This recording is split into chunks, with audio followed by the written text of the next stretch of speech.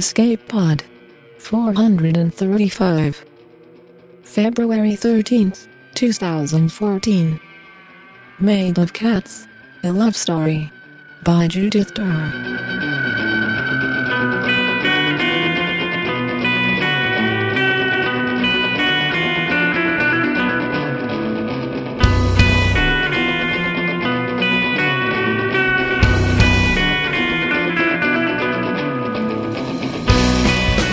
Hello and welcome to Escape Pod, your weekly science fiction magazine.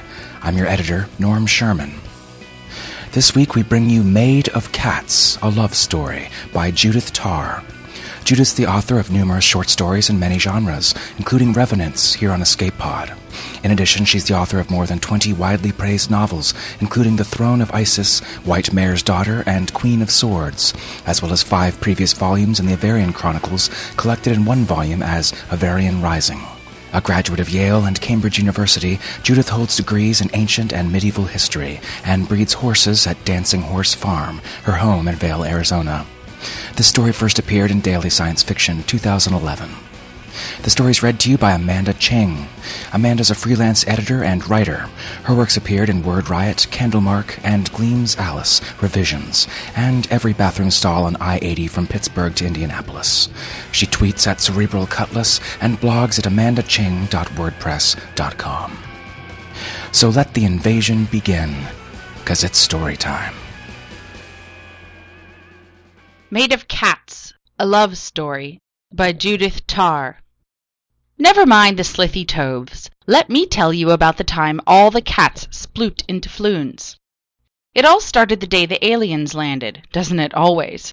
We'd been getting the odd invasion, sometimes really odd, for about 100 years by then. The ones that came up out of the ground and down from the sky and blasted people into powder and tried to Marsiform the planet and got the common cold and turned into slime mold and died. They were just the start. We were pretty solid on the intergalactic maps by the time the Fourble showed up. Killer microbes? Check. Nuclear option? Check. Toxic xenophobia? Triple check. So now when the aliens came, they came in peace. For reals, dudes. Cure for cancer? Check. Super mega hyper insta teleporter warp drive? Check. World peace? Not so much. But now when people got their hate on, mostly they got it on somebody out there. The day the Fourble came, Emily Habibi Rubenstein, age 5.5, was having a terrible, horrible, awful, no good, very bad day, which meant that as her mother, I, Shannon Habibi, age never mind, was having one too. Between the snuffle crowd that kept her home from school, the power failure that took out the television, the internet, the house controls, and the air conditioning in one fell swoop, and the failure of the city bus to show up and get us both to the library where we could cool off and toss Emily into a big, blissful pile of books, we were not a happy family. Oh, and did I mention that the phones were down too? So we were effectively cut off from the world? Right.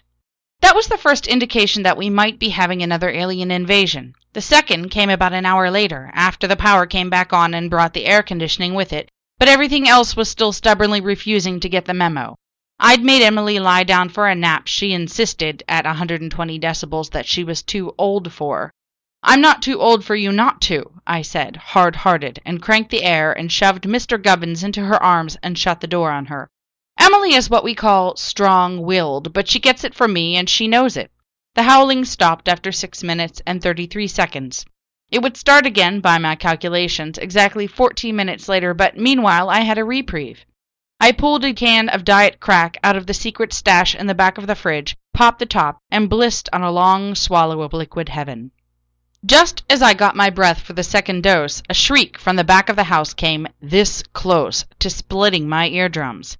That was a solid 160 decibel easy and left E above high C croaking in the dust. My brain was still in the kitchen. The rest of me was inside Emily's room, ears ringing so high and fierce I could barely hear the words that came after the shriek. But I could see what she was thrusting out at me and read her lips. Mr. Gubbins! Mr. Gubbins! Mr. Gubbins was, by the courtesy of his DNA, a cat. He was also by nature and inclination a bodhisattva. He showed up one day while I was pregnant with Emily, looking like a dirty white rat barely big enough to fit into my palm. The dirt turned out to be orange spots. The rest of him grew into a big, soft, gorgeous armful of bunny fur and a rusty lawnmower purr. From the day we brought Emily home from the birthing center, he was her cat. He slept at her feet when she was tiny and beside her when she got bigger, and he followed her everywhere around the house and the yard. If he could have gone to school and play dates and kitty yoga with her, he would. Emily loved the cat, and as far as I could tell considering cats, he loved her right back. This wasn't Mr. Gubbins. Oh, there was bunny fur, and the spots were in the right places, but the orange had mutated into candy pink, the purr had gone all liquid and trilly, and the big yellow eyes were the size of mini saucers. It hung limply in Emily's hands, and then in mine when she threw it at me, and blinked and bubbled and trilled. It was the cutest thing I had ever laid eyes on. It was absolutely horrible. Emily was completely out of her head. "Mr. Gubbins! Mr. Gubbins! Mr. Gubbins!" I can't say I was completely sane myself. I hate cute. I hate it. You know that Fury of 1,000 Suns thing? Think Fury of a Google zillion Hello Kitties. I had just enough brain power left not to smash that awful thing against the wall. I carried it out with extreme care instead and shut it in Emily's bathroom. Not that it looked like going anywhere. It had feet, sort of, but they didn't look as if they could take it very far. Once the thing was out of sight, Emily calmed down enough to almost make sense. She could tell me what had happened, sort of. "Mr. Gubbins went sploot, and now he's all gone." "I don't think he's gone," I said. "I think he's just gone through a bit of a change." Emily wasn't having any. "Mr. Gubbins is gone!" She was starting to spiral into freak-out again. Thank Allah the internet was back, and so, with a few stutters, was the television. I logged her into her favorite interactive. By pure luck, her friend Yoon was there, too. She was still in tears, but now she had someone else to cry to. That would hold her for a while. I'd always been quick on the search trigger, and motherhood had made me the fastest Google in the West, but this time I didn't need any of my skills. It was all over the place, everywhere. The internet is made of cats. That's cosmic truth. Now the internet was made of floons. The local mom board is a major feeder conduit for the global news network. Want to know anything that matters to anybody? Ask a mom. And our moms had the best internet work anywhere. Marciella was womaning the video chat that day, in between being mayor and running International Infoware Unlimited. She had it all condensed into one of her famous pithy news bites. Sox Nation has won the pennant, the Covarubians have landed in the desert west of Sasabe, and all our cats have turned into floons. Who named them that? It has always been my job to ask the hard questions. When it comes to easy ones, Derek does the honors. Derek is one of our house husbands, and he's a genius with a laundry machine. What he can do to get the dirtiest whites white? Derek's one serious flaw is that he's a dog person, but we all forgive him for that, especially since he wasn't gloating about the cats, which were now floons. "So," he said, "did anybody think to trace it back to the source?" "It's not the socks," Gretel said. "If they did anything remotely like this, they'd give a baseball a warp machine, or a set of wings." "It's the Covarubians," I said, "isn't it?" "Their arrival and the cat's transformation do coincide," Maricela said. "That doesn't necessarily mean—" "Of course it does," I said, "or you wouldn't have put out the bulletin in that exact way. What did they do it for?" "World domination," Derek said. Maricela withered him with a look. Svetlana said, "It's probably meant to be a gift, or a demonstration of their most marketable technology, or possibly an accidental consequence of their presence in this continuum." Svetlana does like to cover all possible bases. "Well," I said, "whatever it is, it better get fixed fast. I don't know about everybody else's kids, but Emily is going to hit DEFCON 12 if she doesn't get her cat back." "I know," Derek said. "I think they're kind of cute the way they are. Kids love cute." "My kid doesn't," I said, and logged out of chat with unnecessary force. Emily was still in the interactive with Yoon, and I saw when I checked. Ashley and Nagana, too. They were playing Where's Carmen? And Emily was actually giggling. That was good, but it wasn't going to last. Emily purely loved that cat. Until she got him back, she wasn't going to stop wanting him. I knew that because I felt the exact same way. I didn't want that ghastly pink and white floon. I wanted Mr. Gubbins.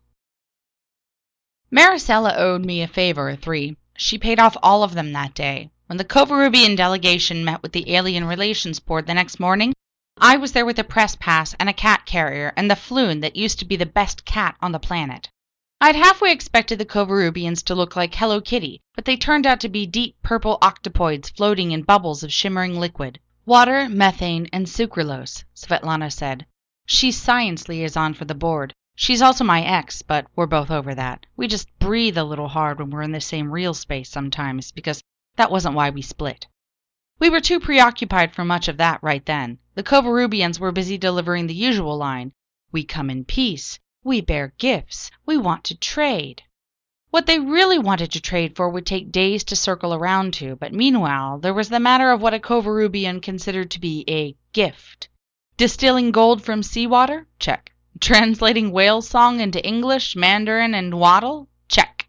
Granting every human's fondest wish? Check. Non-stop mad monkey sex? Svetlana muttered. That wasn't my fondest wish, but I could see where it might come in a solid second. The head negotiator of the Alien Relations Board wouldn't have let on what she heard, even if she had. We thank you with all sincerity, gentle being, but we have already achieved world peace, eliminated hunger, and effectively eradicated our most deadly diseases with profound thanks to your predecessors. There truly is nothing more that we could desire. The Covarubians' chief negotiator was somewhat smaller and somewhat deeper purple than the others, and its translator spoke in an especially mellifluous tone. Indeed, it said, those who came before have been most generous with their gifts. Yet we believe that none has given what truly you most desire. From our investigations, we have concluded that there is one deep drive in every human organism, one thing that your species craves above all else. That we have given you as a token of our most sincere goodwill. I knew our head negotiator fairly well in some of her other incarnations. Her name was Antonia. She was a fire eater on the mom board, and she kicked ass in the mariachi competitions. She could play a fiddle like the devil's own sister. I'd never seen her at a loss for words. She found a few to toss out there, but they were strictly for filler. Have you, gentle being? Then we thank you for whatever it may be. She hadn't a clue. Nobody else did either, that I could see, even Svetlana. But I had the cat carrier between my feet where I sat by the wall, and the thing inside was trilling to itself, sounding like a soprano version of the bubbles in the Covarubians' atmospheres. Floons, I said. I didn't mean to say it so loudly, but I had Emily in my head wailing for her lost cat, and I was pretty much inconsolable myself. You gave us floons. Yes! The negotiator had turned a distinctly brighter shade of purple. Yes, floons! The most perfect, most complete, the most new and improved, advanced, all-natural manifestation of human desire. Hello Kitty! Ken has cheeseburger, happy cat, cat fancy, perfection in fur, is made of cats. Floons! Is made of cats, I said. I didn't dare start laughing or I'd never stop. You studied the internet to find out what humans want? Yes, the negotiator said. It was a wonderfully happy shade of purple, bobbing in its bubble, trilling like the blasted thing in the carrier. What they want is each other, too, but humans do that so well themselves. The other thing we could give. We could make even better. But, I said, and I couldn't think of any way to say it but the straight way, cats are perfect as they are. They don't need to be better. I heard Antonia's breath as she sucked it in. There were mutters and splutters everywhere around the room. Security was on the alert, eyes sharpened, leaning in toward me. They only needed a glance from someone with a clearance, and I'd be gone. I ducked down fast and pulled out the thing that had been Mr. Gubbins. It draped over my hands, purring. Its huge eyes blinked. Its tiny paws, declawed, of course, wrapped around my fingers. It was all I could do not to yank them away. The chorus started in the gallery and ran raggedly around the reception hall. Aww! I wanted to spit. I didn't dare do that either. Yes, humans have a powerful tropism toward cute. Yes, there is a market for an animal like this, but it needs to be an opt-in, gentle beings. It can't be something you do to us because you think we want it. The negotiator had paled to a sickly lavender. The bubbles and trills behind the translator's voice sounded honestly distressed. Humans not want? Some humans will want, I said. I'm sure of that. And some... I hit the controls of the hollow remote in my pocket. The big screens around the room came to life. There was Emily, giant size, with the original Mr. Gubbins playing with his string, feeding him tuna, zoning him out on catnip, sound asleep in her bed at night, with the cat curled up against her, vibrating with the force of his purr. Then the vid cut to yesterday, and Emily dangling that limp, ghastly thing. Her voice wailed through the hall, "Mr. Gubbins! Mr. Gubbins! Mr. Gubbins!" There was an awful silence. Most of the "ahs" had the grace to look guilty. A few wiped away tears. The Covarrubians had all gone lavender. All but one had shrunk into themselves, drawing into a knot of pale purple tentacles. The negotiator was still, maybe defiantly, holding its position, but it was nearly white. "Can you turn him back?" I asked it. I held my breath. If the answer was no, I was in for a level of hell that I could only dimly imagine. When I was almost as blue as the Covarrubian, it said very softly, "Sorry, so sorry, can change. Transmogrifier on reverse, programming reset. Yes, we can change." I gulped air. "Please," I said, "please do. Emily will be very, very grateful, and so will I." We got Mr. Gubbins back. Everybody else who wanted got their cats back too. That was most of them. People who wanted floons weren't really the kind of people who wanted cats. There's a level of cute that even a kitten can't hit, and floons were at it. The cute lobby got floons. The rest of us got to keep our cats. As for the Covarrubians, they settled in well enough once the floon problem got taken care of. It turned out they were looking for a very particular kind of stimulant, and one of its most accessible forms was diet crack. They asked me to help negotiate. Arbitration is one of the things I do when I'm not Emily wrangling or saving the world for the cats. It's only a short step from that to interstellar diplomacy. The chief negotiator turned out to be quite a pleasant person once I got to know it, and once it stopped apologizing for its marketing department's mistake. "Really," I said one evening over diet crack and shrimp chips, which were another thing the Covarrubians couldn't get enough of. "It's not a cosmic disaster. Even humans miss the target as often as not." "But it was a mistake," the negotiator said. Its name was impossible for a human to pronounce. I'd taken to calling it Gentian. "We did a wrong thing." "It was a misunderstanding," I said. "You saw that humans want cute, that they love cats, and they're constantly improving things." "And surprises," said Gentian, "but not too surprising." "Exactly." I drained my can of diet crack and reached for another and took a slug, filled it back up with rum. I had to do something to keep up with Gentian after all, and it was getting bubbly in its atmosphere. You know what cat people would kill for if you had it? A life extender. Cats' lives are so short. If there were a way to make them longer. Gentian hiccuped. A halo of bubbles circled its head. "Oh," it said, "but we have one. It only works for small things under, what's your measurement? 10 kilos? 15? Something like that." "Cat size," I said. "Yes!" It had gone bright purple the way it did that first day. I hadn't seen that happiest of colors in Gentian since. "Cat size. A long life machine. We use it to keep our food fresh. But for a cat, it would make it live, oh, long. Human long. But," it said, and its color paled back into sadness, "if you use it, the cat doesn't make new cats." "Believe me," I said, "that is not a problem." I would have hugged it if I could. I settled for blowing it a rum-sweetened kiss. I did have to ask, "Please don't tell me there are side effects, like turning into a floon." "No," Gentian said, "only no babies. Otherwise, it stays itself." "Promise?" "Promise," said Gentian. Its tentacles had darkened almost to black, the color of complete sincerity. Emily is grown up now, and has her own daughter. Mr. Gubbins has been raising her the same way he raised Emily. He's just the same as he always was, an orange-spotted bodhisattva and bunny fur. He's not immortal. He'll get old about as fast as Emily will, but he'll be around for a long while yet. Me? I'm headed out. Gentian's opening up a new market out Poochie Way, and she's asked if I'd like to be on the negotiating team. We'll be gone a year or two, and then maybe I'll settle down and get adopted by my own cat, and tell stories about the days when I was an interstellar explorer. That would be something, wouldn't it?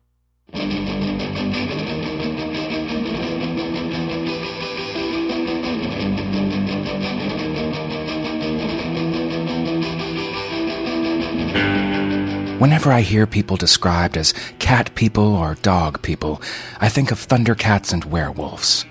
Snarf. I love my cat and all, but floons seem pretty awesome too. And I have no doubt that my cat would sploof me into a floon if he could, so he could finally fulfill his dream of hunting the crap out of me. A cat's love is like nothing you've ever experienced. Unless you've ever lived with a completely aloof psychopath with a fetish for laying all over your shit. Let's hit some episode feedback now with Escape Pod's assistant editor, Nathan Lee. Go for it, Nathan. Greetings and salutations, Escapodians. Assistant Editor Nathan here with the feedback for episode 431, The Golden Glass by Gary Kloster. This was the story of a dimension-warping ship drive accident and apparently some kind of space valley girl from galactic California. Reaction was mostly positive, but not enthusiastically so. Most people said they enjoyed the episode, but weren't struck to the core or driven to change their lives afterward, which I think that's okay. Albia Moonlight said, I thought the narration of Evie's voice was excellent. I wanted to jump into my radio and smack her in the face, which is, I'm sure, how Alejandro felt about her. Basically, she had to prove to him through her actions that she was more qualified than her Valley Girl persona led on, and the narration forced her to have to do the same thing to me. I wanted her to be the bad guy just so I could root against her. She had to prove to me that she was worth putting up with, and in the end, she was. Great job, and a fun little story.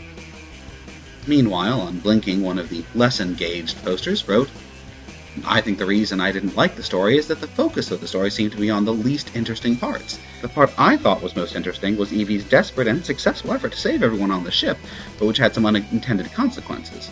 That set of events where Evie is trying to salvage a situation gone horribly wrong was my main point of interest. That was badass, but it happened entirely off stage, and instead we're left with only the uninteresting consequences of the ship swap. The fact that Evie was from a booze-hounding planet wasn't really all that important, apart from the fact that her prior knowledge would minimize the amount of research needed to find a potential buyer.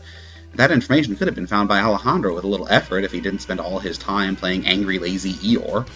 And I would say that Evie's origins were a convenient plot contrivance just to make her seem valuable, but one could reasonably say the presence of rare booze was a consequence of her counterpart having similar origins, so the plot details justify that reasonably well.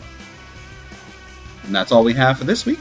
Join us next week when we inadvertently trade forum posts with people from another dimension who heard a completely different story and no one notices a thing. See you then! Thanks, Nathan. Alrighty, folks, that's our show this week. Escape Pod's a production of Escape Artists Incorporated, and it's brought to you with a Creative Commons Attribution Non-Commercial No Derivatives License, which means don't change it, don't sell it, but feel free to share it all you like. We rely on listener support to keep the show going, so consider making a donation to Escape Pod to help us pay authors and offset our many costs. You can find support options directly off our website at www.escapepod.org. Our opening and closing music is by monster surf rock band Daikaiju. Check them out at daikaiju.org. And our closing quotation this week comes from Terry Pratchett, who said, In ancient times, cats were worshipped as gods. They have not forgotten this.